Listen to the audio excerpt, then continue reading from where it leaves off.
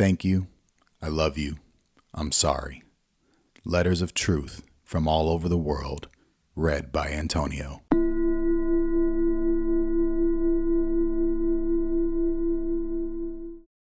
"17 years ago, you came into my life smiling as you entered the world. You were the perfect baby. You rarely cried. You laughed and smiled easily. You loved to sleep and eat, but you never wanted me to hold you or cuddle you. You never made eye contact with me. You never responded to your name. You never wanted me to play with you. I realized there was something different about you when you weren't hitting your milestones. And then, our world shifted when we finally received your diagnosis. Autism. The most severe your neurologist had ever seen at 19 months old. He told us you would likely never speak, express love, get a job, get married. I showed no emotion, but allowed myself time to grieve. After all, you were the same baby I loved before your diagnosis, and nothing would ever change that. But I spiraled after. I grieved as if I had lost you, lost all the dreams I had for you. I grew angry.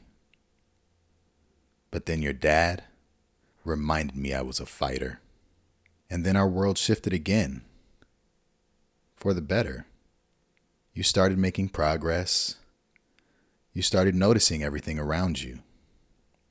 You wanted to be a part of our world and not alone in your alternate universe. You finally said mama when you turned 5. When you could finally say I love you, I allowed myself to believe again and fight like never before. You're 17 today, and you are everything you were supposed to grow up to be. You are smart. You are resilient. Your smile lights up your entire being. You care and express love like no other because you have no filters. You love to cuddle and show affection. You work hard and give your all to everything you do. You swim daily because you know it helps your mind and body stay calm and focused. You are fiercely independent. But most of all, you want to know what I'm proud of? Every day, and always will be, you are still my perfect baby, my perfectly imperfect son. But you have taught me we are all perfectly imperfect. You have made me the mother I have become. I will always fight for you, my son. I'm sorry for all the times I felt hopeless, all the times I nearly gave up. But you gave me the strength I needed by showing me daily that if you had the strength and courage to move forward, then so do I. Thank you for being my son, the love of my life. You are my inspiration, my motivation, my greatest gift, and my greatest challenge.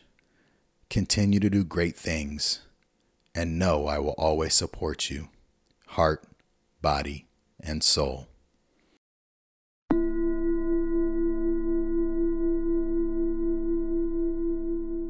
Thank you to all of the authors for sharing their letters of love. If you would like your letter read, send your submission to renbehavior@gmail.com. That's RENBEHAVIOR@gmail.com. And as always, thanks for listening.